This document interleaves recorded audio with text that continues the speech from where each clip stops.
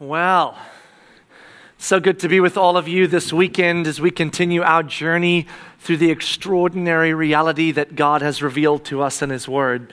I don't know about you guys, but do any of you ever feel like you are the only person on the road that knows what they're doing? Have you ever felt that way? Like you're driving along and you're like, oh my goodness, nobody knows how to drive. I mean, there's certain seasons in Florida where it's more prevalent than others, right? Where you're just like, are you kidding me? I mean, this is a road. How did they give you a driver's license? I feel that way every day, all the time. It's a funny thing when you feel that way because I've come to realize that it doesn't really matter which category of the equation I'm on in the driving. Somehow I'm always the one that seems to know what I'm doing and the other person's not. On occasion, I am leaving my home and I am not in a rush anywhere. I don't have anywhere to be. Like in 1994, I think there was a time like that, if I remember correctly. No, it comes around once in a while. And then you head out the door. You don't have anywhere to be in a rush. And so you get in your car and you put some music on and you hit the road and you're driving down the road and you have that relaxed feel about you. And so you're just kind of going along. And then some inconsiderate, rude human being who apparently procrastinated and is running behind gets behind you. And they don't quietly linger behind you. They try to incentivize you to go faster. So they push themselves right up behind your car and then they weave, the weaving back and forth from mirror to mirror so that in case you're looking at one of the other mirrors, you would see there is a very anxious human being behind you and you are driving in a manner that is not worthy of the road. And so you think to yourself in your car, don't you? Do you think to yourself, what a jerk I am? Unbelievable that I would drive this slowly when someone else is clearly in a hurry, and they must have a very good reason to be in a hurry. No one's ever thought that, and if you have, come see me afterwards, because I'd like to meet you. No, you think to yourself, what a rude and dangerous person this is. Now, the majority of the time, I'm not going somewhere quietly. I am loading somewhere between 4 and 8 kids into a vehicle that have to be in multiple places that are going to effectively make me late for multiple things, which will then spiral into a domino effect for my day that will make me late for everything. And so the only spaces that I have to make up time is when I'm in a moving vehicle, okay?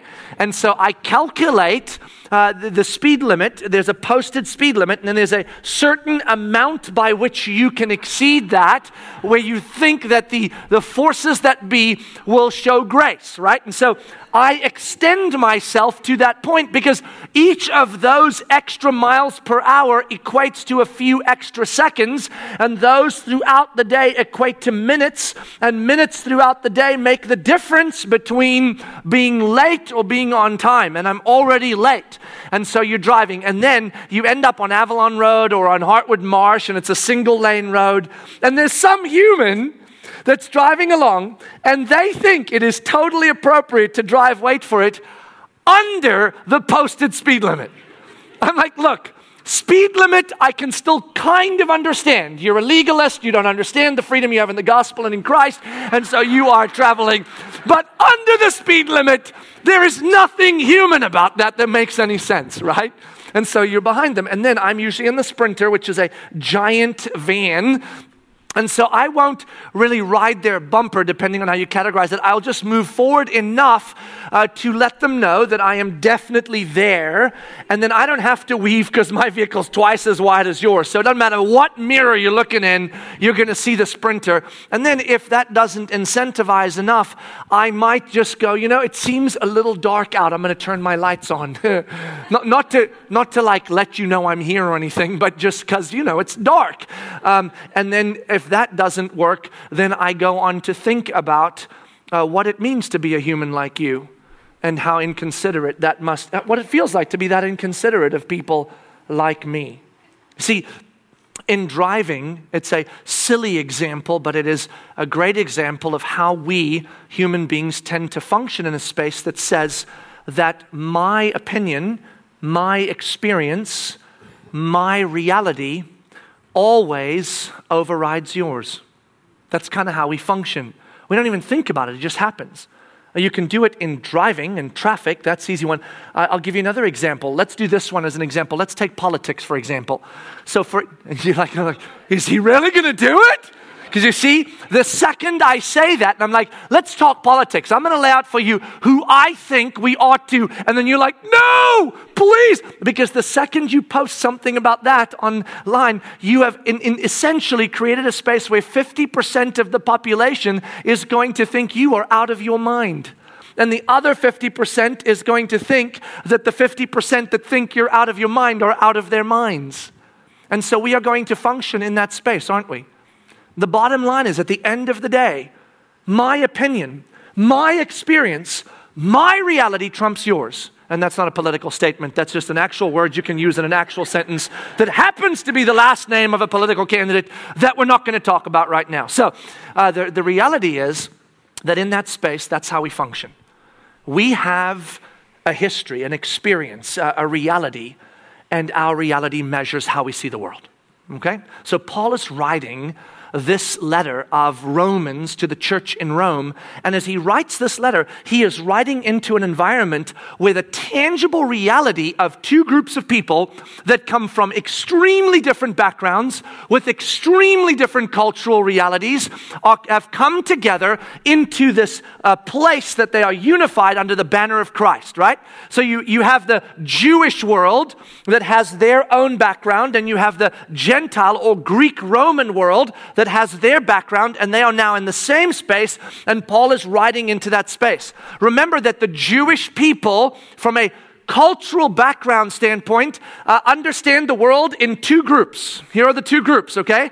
They are the Jewish people, the chosen people of God, the recipients of God's promise and God's future rescue, and then they are the pagans, the Gentiles, the rest of the planet, right? They are the two groups of people, the only two groups, the Jews and the rest of the planet, pagans. And then you have in the church the Greeks, the Roman Greek Gentiles, and to them, they are two groups of people in the world, okay? They are the Greeks and the Romans. They are civilized, educated. They are thinkers. They are strategists. They function in systems and processes that make the world work. And then they are the barbarians. And that was it. Those were the two categories. The Greeks and Romans, the civilized world, and the barbarians. The barbarians, that actual word is an onomatopoeia. That's like, they literally didn't have a word for these people, and so they just went, the blah, blah. Like they can't even talk, and then eventually the word barbarian came to be, the people that can't even talk right. So, the Jewish people fell into what category as far as the Greeks and Romans were concerned? Barbarians, right? And the Romans and Greeks fell into what category as far as the Jews were concerned? Pagans, right? So now listen.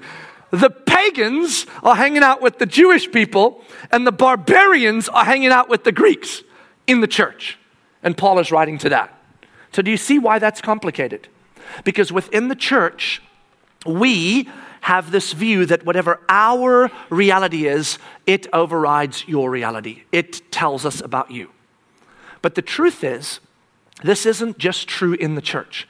I think a lot of times the church gets a bad rap, like we're judgmental, and then the rest of the world is tolerant and just like, yay. But the truth is, that's not actually a truth. Yes, the church can be very judgmental, don't get me wrong, but so can the world. In fact, not so can the world is equally judgmental just about the things that matter to them, just like we are about the things that matter to us, right? And so it's not a matter of tolerance versus judgment, it's a matter of all of us judging one another all the time. And so in Paul's time, this was also true in the world that Paul is writing to. The view that people had of this, I'm better because I'm living a life that is good versus those that are bad, didn't just exist inside the church. Now remember, when Paul starts this letter, initially he talks about the reality of the gospel colliding with the Jews and the Greeks and how God uses both of those backgrounds to demonstrate his faithfulness to his people and the reality that he's going to make all things new, right? So we covered that ground. And then God uses Paul to write about a group of people that are going to be the recipients of God's wrath. And he calls this group of people the evildoers, right? The people that do evil things. And we read in Romans chapter 1, starting in verse 18, all about the evildoers, okay? Now, when Paul was doing that, it would not just have been the people in the church in Rome that would have been amening that section of Scripture. It would have been anyone that had taken a high moral ground. You with me? It's not just the church that tries to behave. A lot of times, the church has the world has multiple sections of people that are going to take a high moral ground. And so what Paul does is, in chapter 1, he says, guys, there's a group of people that are the recipients of God's wrath, and that is the group of people that are evildoers. And he says in that passage, really, in many ways, we all have done things. But left to ourselves, this group of people emerge. And then Romans 26 through the end of Romans chapter 1 is this like list of horror, right?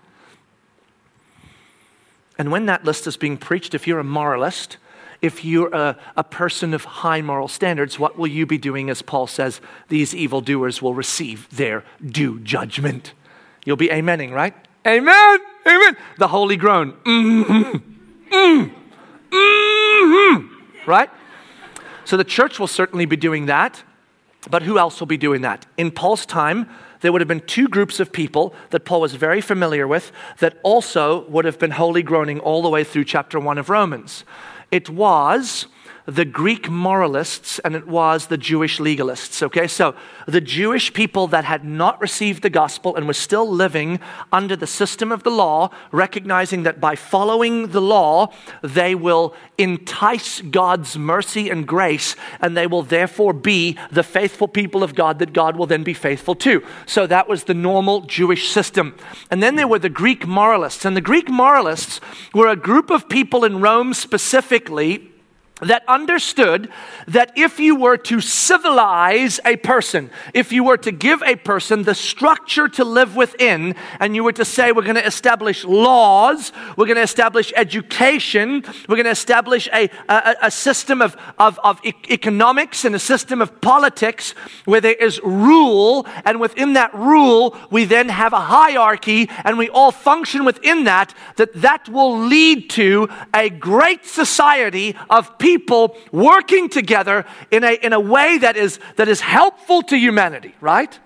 And that you can't just do whatever you want. You can't just feel whatever you want and go nuts. The Greek moralist would say, no, you can't do that. Now we can relate deeply to that group of people, right? Because if we're honest, when you really sit down and you think about your children, right? And you think, what is going to give your children a great life? Like just a good life. What are the most important things your children need? Come on now. A good education and a good job after going to a good college so that they can have that good job, so they can have money, so that they are not poor and can't afford a house. And then if they have that, they get a good spouse and they have some good kids and they are a law-abiding citizen with good manners, right? So what do we spend our entire life doing? We're going to teach you good manners, get you a good education, and teach you to abide by the law. And if you do that, you will be fine. Well, there's some truth to that. That will be helpful, but that is not the ultimate end to their salvation, is it? But a Greek moralist, like a good American, would have said, yep, that's what makes a good citizen, a good person. So what Paul's going to do right now is, after coming out of chapter 1, where he said evildoers will be the recipients of God's wrath, he is now going to do something absolutely wondrous to continue to expand the beautiful theology of the gospel so that we will understand what this gospel is that has been revealed to us, what it says about who we are, what it says about who God is, and what it says about our relationship with God, okay? But what he's going to do in order to demonstrate that the truths of the gospel are not just for the people within the church, but also for the whole world, he is now in chapter 2 going to take a step back, and he's going to have a side conversation with a group of people, some of whom may be in the church, but most of whom are not. And he's going to say to the church who is listening to the letter, I'm going to let you listen in to a side conversation I'm having with a group of people out there so that you can understand something about the gospel that you need to understand if you're going to understand the magnitude of God's grace and mercy. That was a lot to swallow, so let me show you what I mean, okay? Grab your Bibles and turn with me to Romans chapter 2. If you're using one of the Bibles we provide, it's page 1040. Romans chapter 2, verse 1, 1040 in the Bibles we're using. So you remember in Romans chapter 1, starting in 18 and then going all the way through to the end of chapter 1, and specifically verse 28 through 32, the incredible list of the evildoers, and you're getting all the amens, right? All the amens from who? From the church, yes, but also from the Greek moralists, also from the Jewish legalists. Anyone who has a general moral standard by which they function, this is the group of people he's talking to, okay? And then he says this, chapter 2, verse 1. Therefore, you have no excuse, O man, every one of you who judges. So that's where he's just told us two things in that sentence. One, by using the word, "oh man," he's telling us I'm no longer speaking specifically to the church in Rome, to the people in the church. I'm now speaking to whom? To the larger dynamic of humanity, saying to you out there, "oh man." And now I'm going to create a category of the "oh man." I'm not speaking to all humans. I'm speaking to a category of humans. Here it is. To you out there, "oh man," who judges. To you, you have no excuse. You have nothing to bring to the table to say, "oh my gosh, those evildoers, unbelievable. They're so deserving of wrath. Thankfully, I'm not." You have no excuse. Why not? Take a look. For in passing judgment on another, you condemn yourself because you, the judge, practice the very same things. Now that's an odd thing to say, because think about what Paul's just done. He's now talking to the Greek moralists and to the Jewish legalists who by definition have created a system by which they live to create moral high ground so that they can do what is good and right. And he's just said to them, you do the same things that the evildoers do, but the question is, do they? Do they do the same things that the evildoers do? Because by definition, they don't think they do, right? Because then they wouldn't have a moral high ground and they wouldn't be judges. If they actually thought they were evildoers, they'd go, no, I'm an evildoer, but thankfully I'm not an evildoer. Why? Because the Greek guy says the Roman system, the democratic system of law and rightness has created a space for me to take moral high ground and to live as a good citizen. And the Jewish person has said, God gave me the law of God, which has taught me how to live rightly, and I live by the law, unlike the evildoers, so I am good. So when Paul says, you condemn yourselves because the second you judge others, you actually demonstrate that you do the same things, what would they have said next? No, Paul, that's not true. We don't do those things.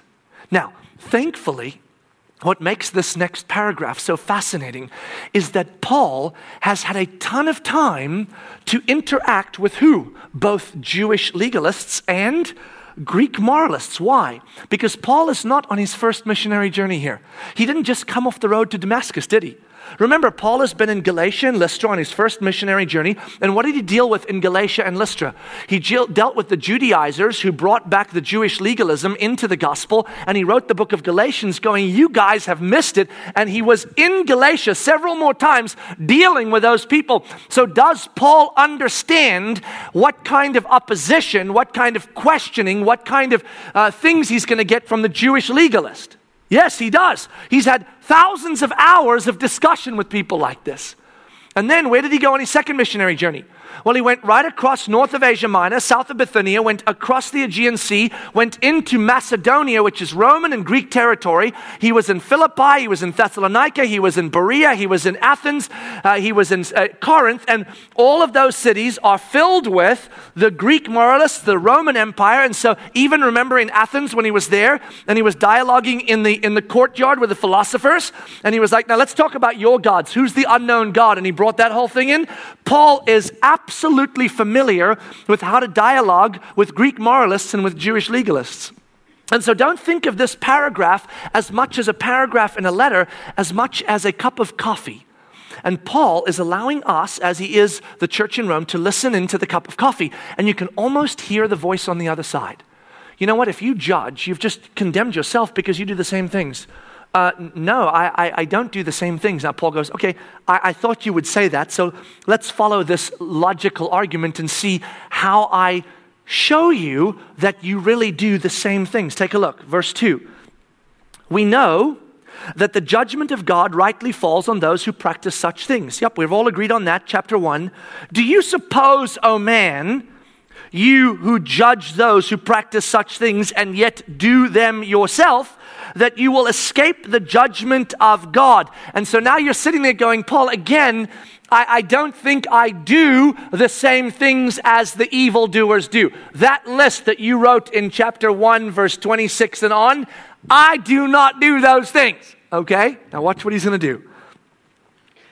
Or do you presume on the riches of God's kindness and forbearance and patience, not knowing that God's kindness is meant to lead you to repentance? Now, he's using something the Jews would have been very familiar with, but the Gentiles, the Greeks, would have also been familiar with in the way that they functioned with their pagan gods. Here's the deal. He's saying this. Hold on a second. Let me guess. What you're counting on is God's kindness toward you because you have taken the moral ground. So essentially, here's what Paul's saying. You're counting on the fact that God grades on a scale, aren't you? That's what you're doing.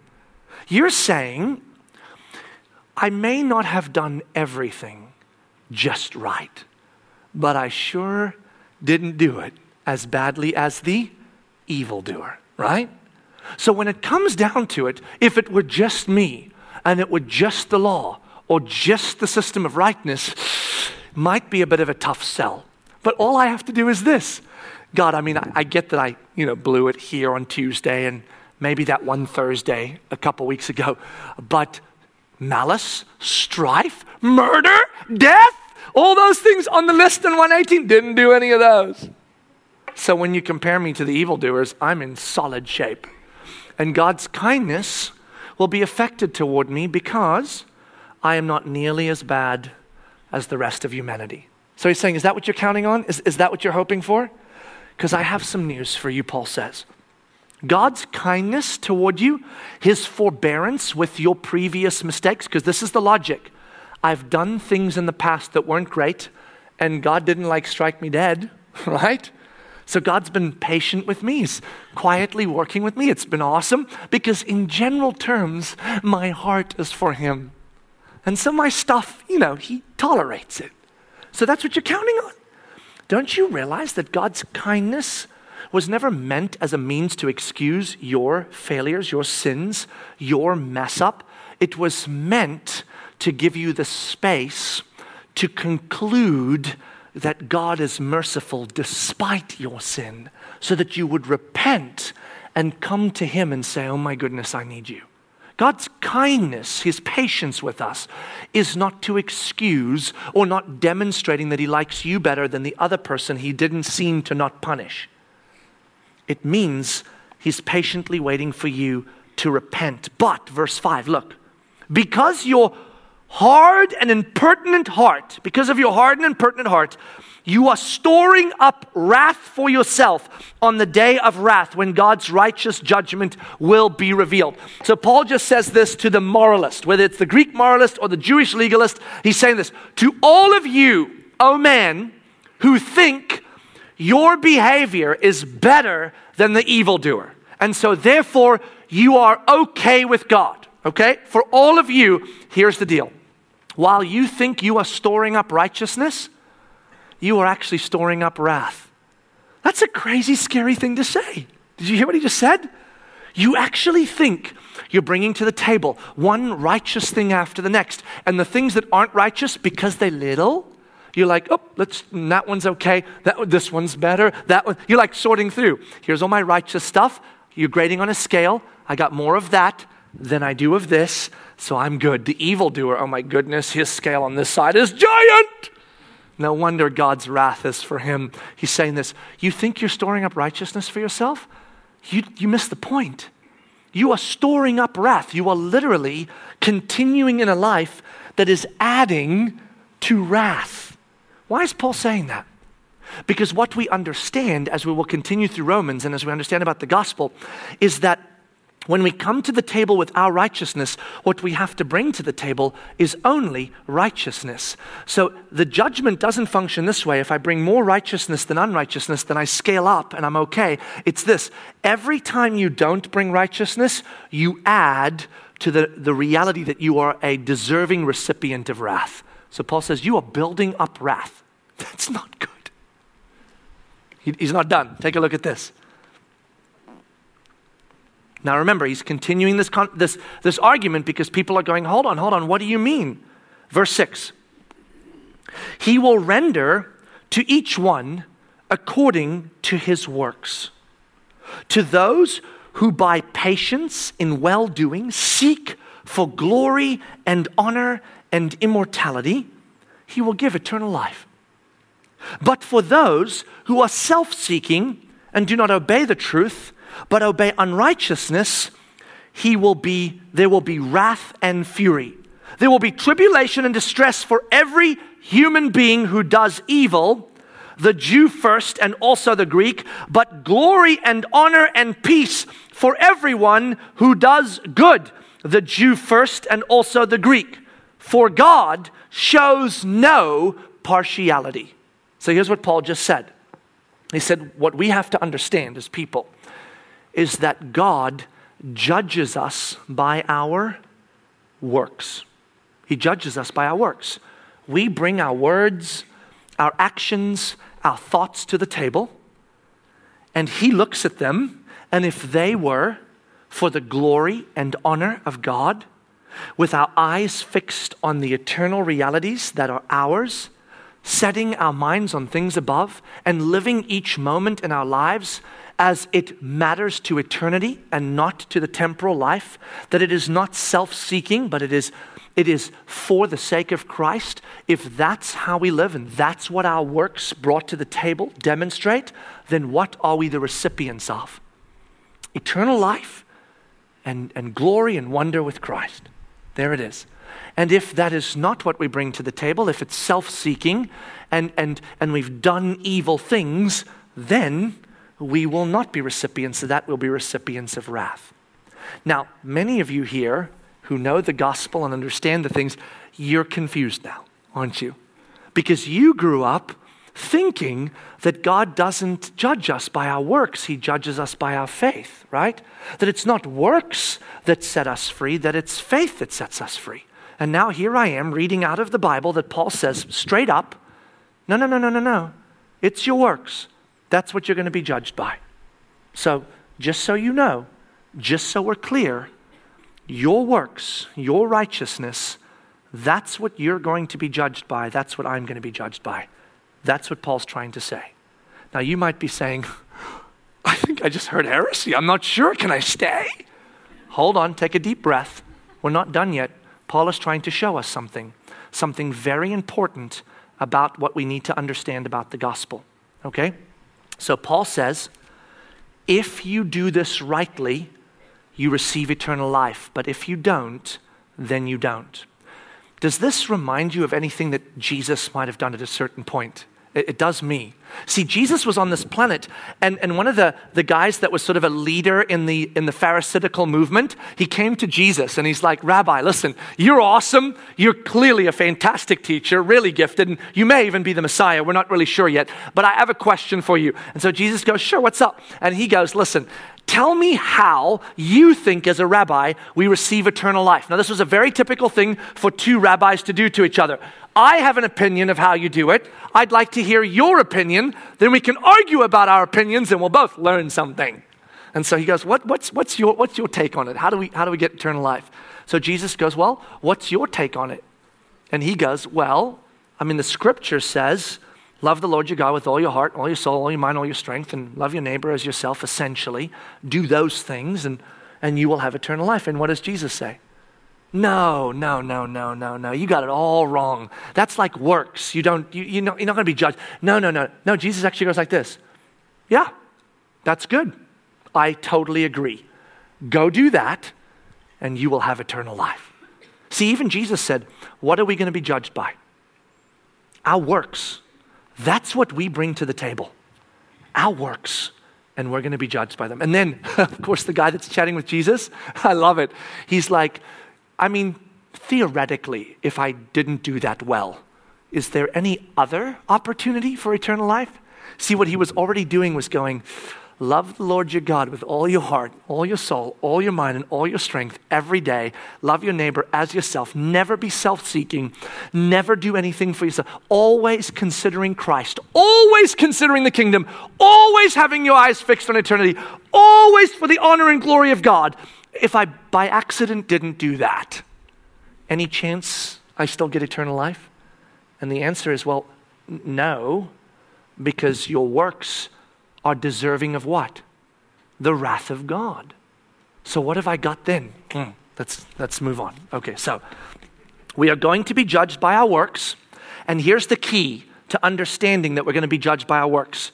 Verse 11, for God shows no partiality. I want you to know something. This is what Paul's telling the Greek moralist, the Jewish legalist, and anyone in the church that thinks they have a higher moral ground than other people. Here's what he's saying. When God judges your works, he is going to take nothing else into consideration. He's not going to go, oh, you're Jewish. Well, fantastic. You had the law and it was complicated. I get it, in the sacrificial system. So your works we're going to grade on a different level than the pagans. Or he's not going to look at the Greek moralist and go, man, you didn't have the law. That's super sad. But you know, despite not having the law, you did a fantastic job of setting up an awesome system of really good things. And since you didn't have the law, I'm going to go ahead and grade you on a different scale than the Jewish guy who had the law. He should have known better. No, what Paul's saying is, it doesn't matter who you are. It doesn't make any difference. He's going to look straight up at your works and he's going to ask this question. Did you live your life exclusively for the glory of God, with your eyes fixed on eternity, to see his kingdom expand, following the letter of the law? Or did you not? Were you self-seeking at any point? And if you were, you're in trouble. Look, he expands on it right now. Verse 12, here's what he says. Look, for all who have sinned without the law will also perish without the law. So if you didn't have the law, that doesn't get you off the hook. You still behaved badly. You still didn't do it for God. You're still going to be a child of wrath. And all who have sinned under the law will be judged by the law. For it is not the hearers of the law who are righteous before God, but the doers of the law who will be justified. When you and I bring our own works to the table, which is all we have is our works. I can't bring yours. Bob did it better than me. Can I borrow some of his righteousness? See, we can't do that. You bring you. That's what you got. Here's my stuff. Here's what he's saying. If you blew it because you didn't have the law, well, you blew it. And if you blew it because you had the law, well, you blew it. So if you blew it at all, at any point in that journey, your works have been storing up what? wrath, not righteousness.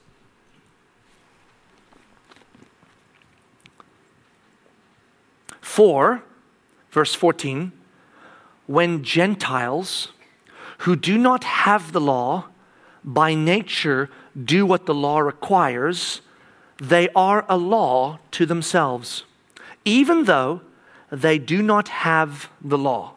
Now that's a super odd sentence, isn't it? It's one of those biblical sentences where you're like, can we just skip it? Because it's like, now we're into Gentiles who don't have the law, but they do another law, and if they do it, then they're cool. What is Paul doing here?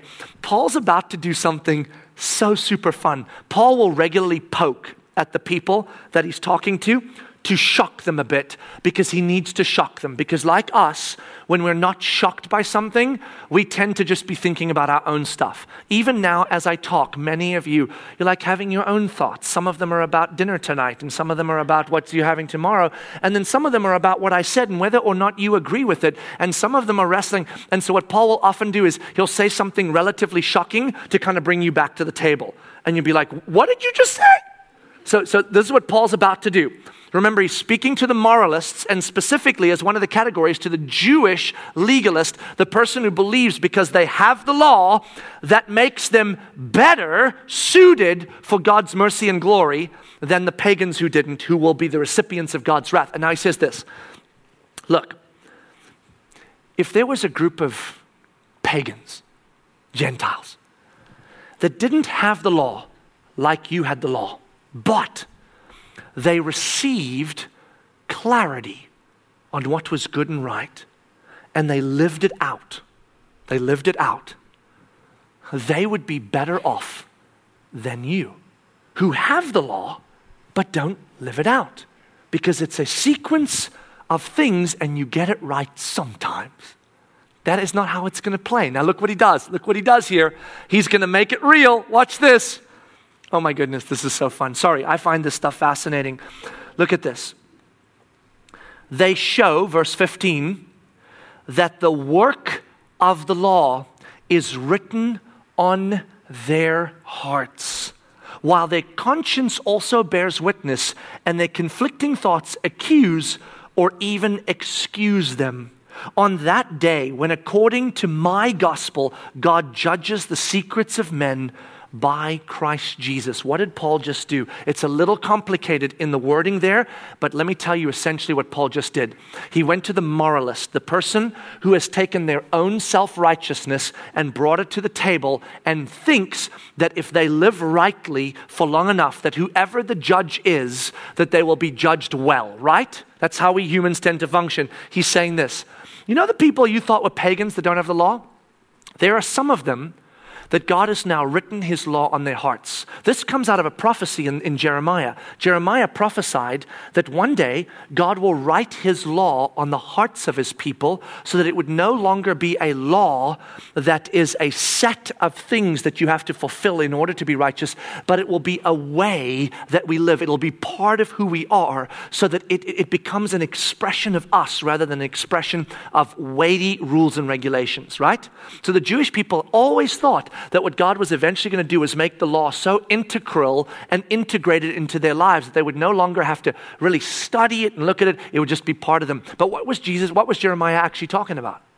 That one day the Messiah would come and he wouldn't damage the law. He wouldn't abolish the law. He would fulfill it by making it more than it was, by writing it, wait for it, on the hearts of his people so that we are responding to God's love, not trying to earn it through a sequence of events. So he just said this, there's a group of Greeks who never had the law as you have it, but it's now written on their hearts.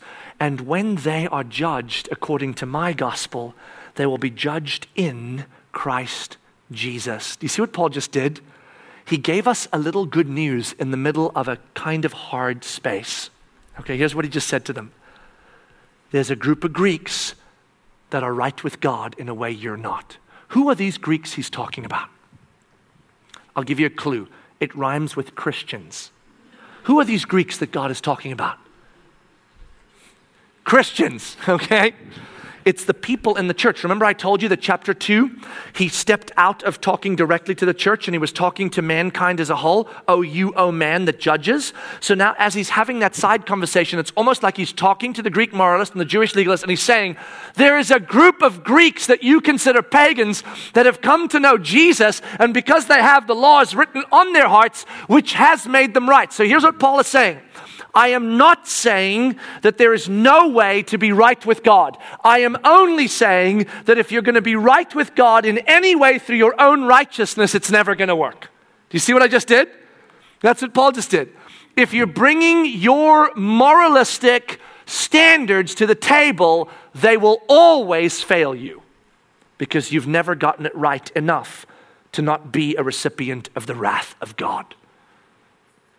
But there is a place, a truth, a reality that when it is written on your hearts, it won't matter. Listen to this now. It won't matter that your righteousness isn't good enough because you won't be bringing your righteousness to the table. Because if you did, the judgment would be clear whether you are an evildoer or whether you are a judge. It's not going to cut it. Now, Paul is going to go on and unpack this for the Jewish people specifically in a beautiful way, but that is for next week. We're going to stop here. Now you might be going, hold on. You can't stop here. We have nobody makes it. I mean, the evildoers are dead, and the moralists are dead, and the judges are dead, and I'm pretty sure I'm in one of those categories, right? I mean, you are. I was going to tell you. You're either morally high ground and judging, like the guy in the car going, you stupid driver behind me, stupid driver in front of me. You're either that guy, or you're the stupid driver. Either way. You are in one of those categories. That's what I love about chapter 1 and chapter 2, is he's pretty much covered all the ground. Are you high moral, low moral, evildoer, judge? Doesn't matter. Whatever you bring to the table ain't going to cut it. But there is this little group of people that you used to thought were pagans, but they have the law written on their hearts and they're going to be judged in Christ and they're going to be fine. And so it's beautiful. What do we take away from this right here together? Here we are. What do we walk away with? Because it's kind of tough in Romans, isn't it? Because you're in Romans chapter 1 and 2, and so here's what you've got. People, we all know that our righteousness doesn't cut it. So you guys all leave and you go, thank you, I'm going to check that box. My righteousness doesn't cut it. But is there more here for us? For those of us that know Christ, what do we walk away with in Romans chapter 1 and 2 other than, oh, yes, I remember, my sin is bad, but thankfully Jesus rescued me? Well, could it be in chapter 2 that we should be reminded that we shouldn't judge? Because that's where it starts, right? Oh, you who judge, you pour judgment on yourself. Well, that's not really what it is. And I'll tell you why. Because the context is off there. It's not talking to the Christians about being judgmental. That was last week. This week, it's not really saying the issue here is judgmental. Now, should you be judgmental? No, you should work at that, but that's not the context here. What is he trying to show you and I again? Here it is. Ready? Two beautiful things. First and foremost, or rather first, not foremost, just first. Here it is. Ready? We are all in the same boat. Didn't sound so extraordinary, didn't it? You guys are like, okay, I got that part. But it's really, really, really good news.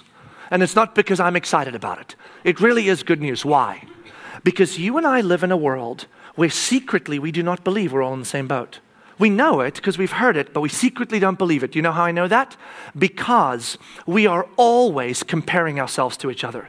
And so even here at Mosaic Church, right? I mean, nobody comes in a suit and tie. Why not? Not because suit and ties are bad, but because you want to fit in, right? So we're all casual. And some of you actually like suits and ties. Maybe you don't, but I'm sure there's someone out there that does, okay? The suffocating realities of a tie and shoes.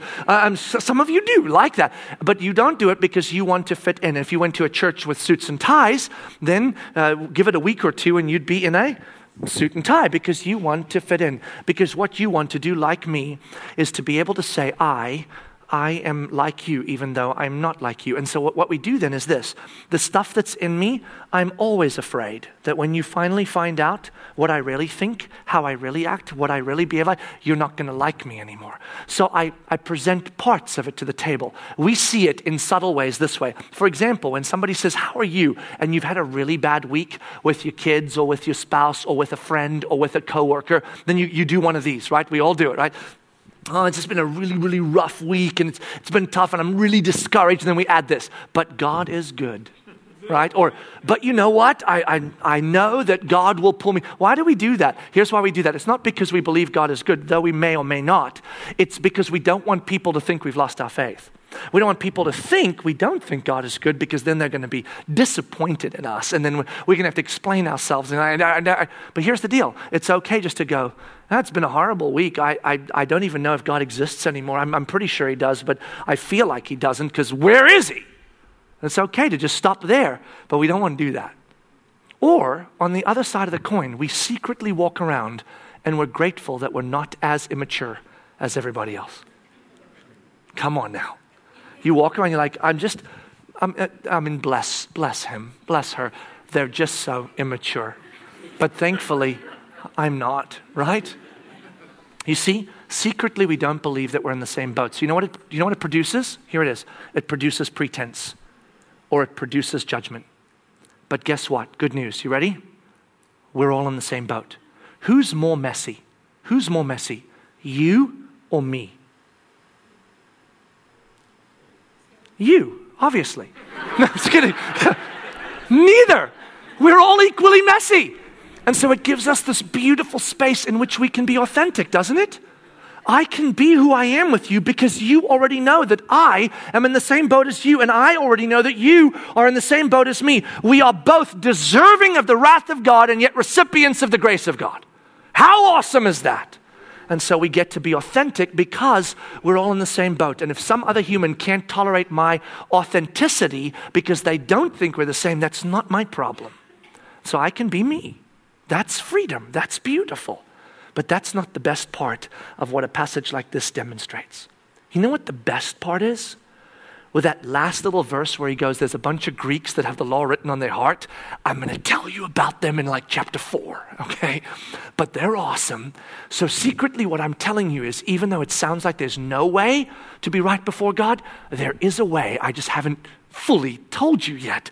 That little secret, which we all know, turns out to be the incredible work of Jesus Christ on the cross, where he died to take on the wrath of God and hand us his righteousness so that we wouldn't present ours at the table. We would present his at the table. That truth becomes evident in chapters 1 and 2 again for those of us that know that truth, because it reminds us of this, ready? That we, in of ourselves, are in fact unrighteous and depraved. We forget that, you and I. And not for bad reasons. See, if you're around a gospel environment and you've been with Jesus a long time, what have you been telling yourself and what have people been telling you all along, or at least you should have? That you are now righteous in Christ. If you know Jesus, are you righteous or unrighteous?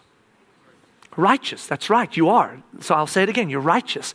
And for us human beings, in repetition, the extraordinary becomes ordinary, right? So here's what we do. I've told myself so often I'm righteous that I forget that without Christ, I was and am still unrighteous. The only reason I'm righteous is because I have Christ. And so this is a great reminder, isn't it, for all of us? Do you remember who you were before you were made righteous by the grace of God? You were the recipient of wrath, either an evildoer or a judge. I don't know which, but you were either moral high ground or you were evildoer. Welcome to humanity. And either way, you were a recipient of the wrath of God. But now you're not, because you know the mercy of God in Christ. There's a story I heard about a guy that climbs mountains. His name was Hans Peter. Now, a mountain for you Floridians is a piece of land that goes up, okay? Goes very high. No, not like the hill in Claremont. That is not actually a mountain. This one really goes really high. So high, in fact, that there's a point where the oxygen becomes low enough that even the trees don't go there. The trees don't grow up there. You can look at it in pictures on National Geographic. And so There are people that instead of climbing the Claremont Hills in 12 minutes, they climb these mountains over weeks of time. And Hans Peter is one of these guys that climbs mountains. And he tells a story about climbing a mountain with a group of people one time. Now, when you go up into these mountains, because they're high and there's lots of them in the Alps, storms will come very, very quickly without warning. You know, we see a storm in Cocoa Beach from here. We're like, oh, look, there's a storm coming tomorrow. But on the mountains, it's like you're up there and then the next hour you're in a giant storm. And these storms bring wrath with them. I mean, just massive lightning. But when you're high enough, there are no what? Trees. And so when you're on a mountain that's completely bare, that's really high in the middle of a horrid storm and there's lightning, who becomes the lightning rod? Well, I do. But then once I'm struck and I'm dead at 6'7", then you're next, right? So we essentially all do, us humans. We are all that the lightning can strike. So what they do on these mountaintops is they put up lightning rods all over the mountaintops so that if you get caught in a storm, the trick as a mountain climber at that height is to go and find one of the lightning rods and get close to it but not touch it and then lay flat on the ground. And the lightning, when it strikes, will strike the lightning rod and it won't strike you. So Christians that climb these mountains, they've built these lightning rods that are in the form of a cross, kind of as a way of demonstrating the gospel. And one day, Hans Peters was on the mountain with a group of people, and he got caught in a giant storm. And they were scrambling to find a lightning rod, and they found a lightning rod in the shape of a cross. And Hans is a believer. He knows Jesus. And so he writes about this experience where they got down on the ground just close enough to the cross that it was their safety and just far enough that they didn't touch it and die, right?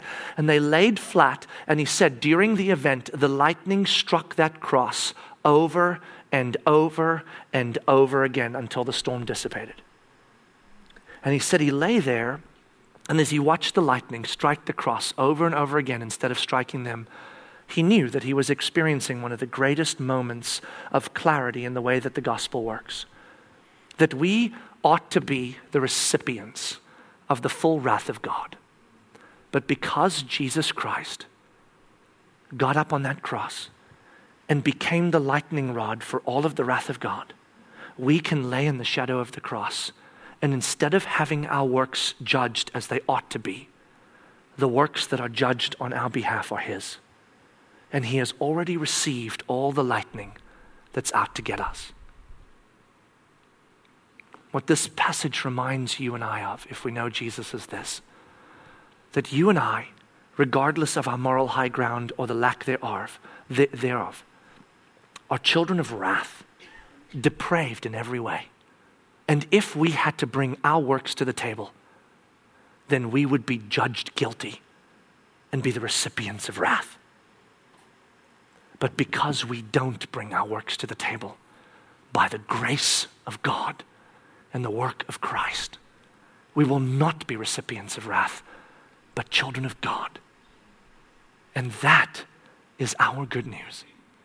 And we ought to walk out of here going, thank you, God, that despite the fact that I fit the category of chapter 1 or chapter 2, that yet I am found in you.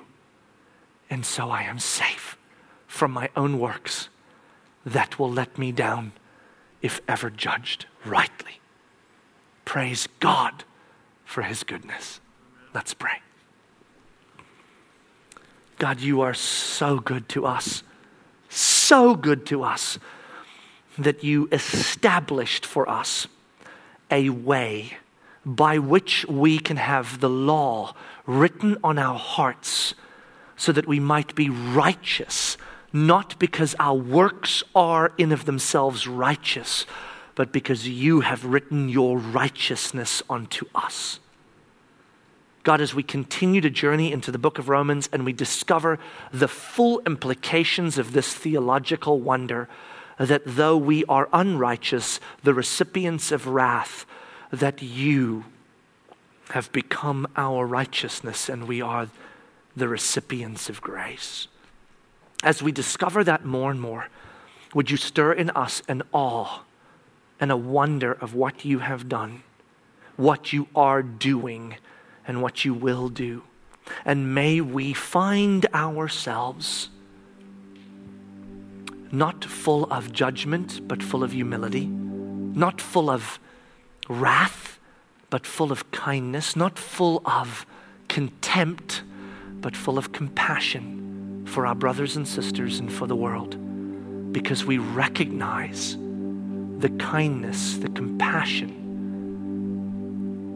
and the goodness that you have effected for us.